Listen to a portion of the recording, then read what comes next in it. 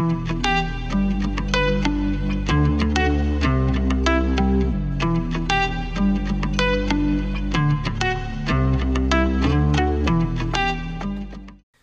the Bible Rundown, Day 54, Numbers 5 through 6, and Mark 4. Rob, these are some challenging passages, particularly with the test for adultery. But where do you want to start, and what do you want to highlight? Yeah, let's start with the test for adultery because it's going to take us a little bit to explain. The test for adultery is a husband suspects that a woman, she is not caught in adultery. We've been given the punishment for someone who's caught in adultery is death. But if someone who is caught in adultery or is not caught in adultery, but the husband suspects that she's been sleeping around, there's this test that's been given. They are to present her to the priest, and as they present her to the priest is to take this water and some dust that is on the floor of the tabernacle and put it into the water, and then unbind the hair. So the priest shall set the woman before the Lord, unbind the hair of the woman's head, and place in her hands the grain offering of remembrance, which is the grain offering of jealousy. And in his hand the priest shall have the water of bitterness that brings the curse. The priest shall make her take an oath, saying, if no man has lain with you, and if you have not turned aside to uncleanness while you were under your husband's authority, be free from this water of bitterness that brings the curse. So a lot of things are happening here.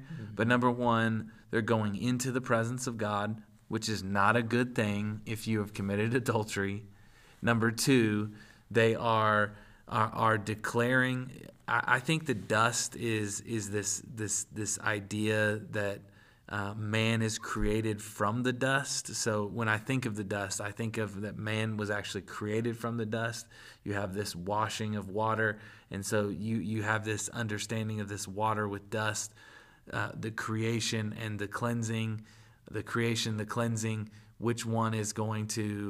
Which one is going to be overcome, right? Like the dirt is signifying the death, and the water is signifying the cleansing. And so you mix the two, and which one is it? You know what I'm saying? Is it she's going to die in the presence of God, or she's going to be absolved of the issue of that she is actually innocent, and it's actually the husband that thinks that he is jealous of someone else, that she's absolved from sleeping around. So that's what I think is going on here. But I think the key is that they're bringing them into the tabernacle, into the presence of God, and allowing him to be the judge.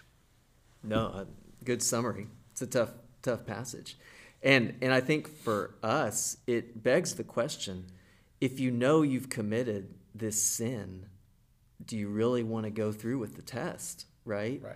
And I think, boy, we still struggle with that, right?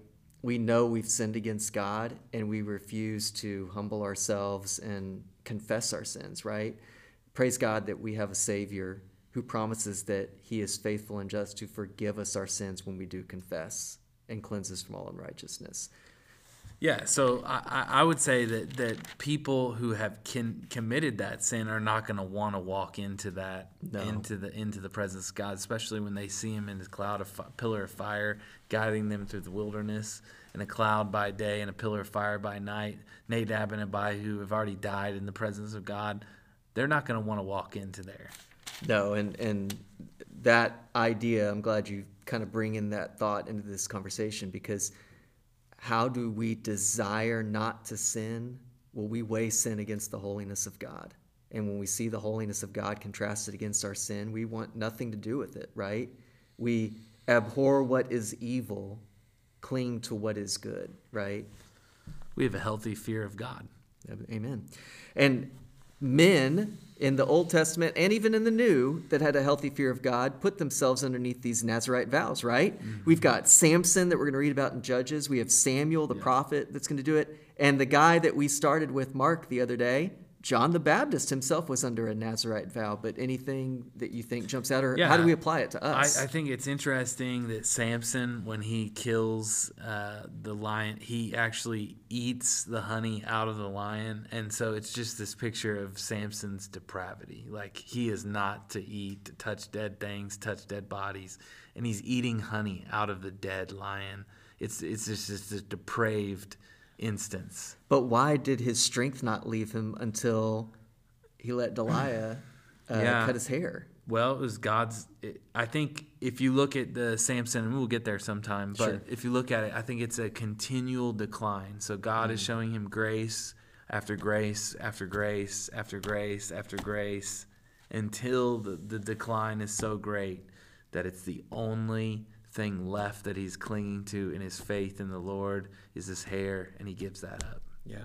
And then the end of chapter 6, the Aaron's blessing, right? There's this song that's popularized this recently, but this beautiful benediction, right? The Lord bless you and keep you. The Lord make his face shine upon you and be gracious to you. The Lord lift up his countenance upon you and give you peace. And so they shall put my name upon the people of Israel, and I will bless them. So what is God's desire? God is love, right? He is the definition, the figure of love.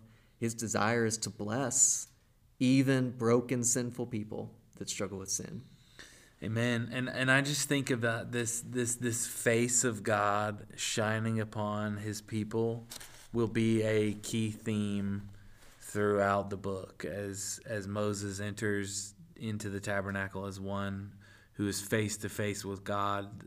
The goal of us, right, will be to one day see, not dimly, but face to face as we see him as he is. And this idea is that the Lord is watching us. He is looking down upon us. He's giving us peace. He's gracious to us. He's blessing us. And the name of God shall be upon the people of God. And so this Aaronic blessing is this continual reminder that God is with his people and that his name is upon them. And when we say that to one another, we should be reminded of that. Amen. And then Mark 4, Jesus teaches in parables. How does the kingdom grow? It grows like a seed, right? A sower goes out into a field, scatters seed broadly. Some of it lands on good soil. Some of it, though, does land on rocky soil, right? And it gets scorched. It doesn't grow root. Others falls on thorns. Jesus gives these examples to teach the people figuratively things about the kingdom of God. And with his disciples, his inner circle, he trains them or expounds upon the parable so that they understand the true meaning of it, and therefore we can have it written here in the Word of God for us. But anything that you observe with these parables. Parables conceal and reveal, right? So they conceal from those who are blinded of the truth of God's Word, and they reveal to those whose eyes have been opened to who Christ is more about the kingdom of God. And so they're concealing and revealing at the same time. And so they're ways in which God teaches his people what the kingdom of God is like, but they're also concealing from those who do not believe Christ as Lord what the kingdom of God is like. So we can talk about the parables of the sower, but our friends who don't know Christ, they have no idea what we're talking about. Yeah, and the same with the seed growing, a lamp under the basket. These things make sense to us because we've seen the effect of the Spirit of God at work in our life to understand that these parables are actually the truths of how the gospel works. Small beginnings accomplish great things. Thanks for joining the Bible Rundown.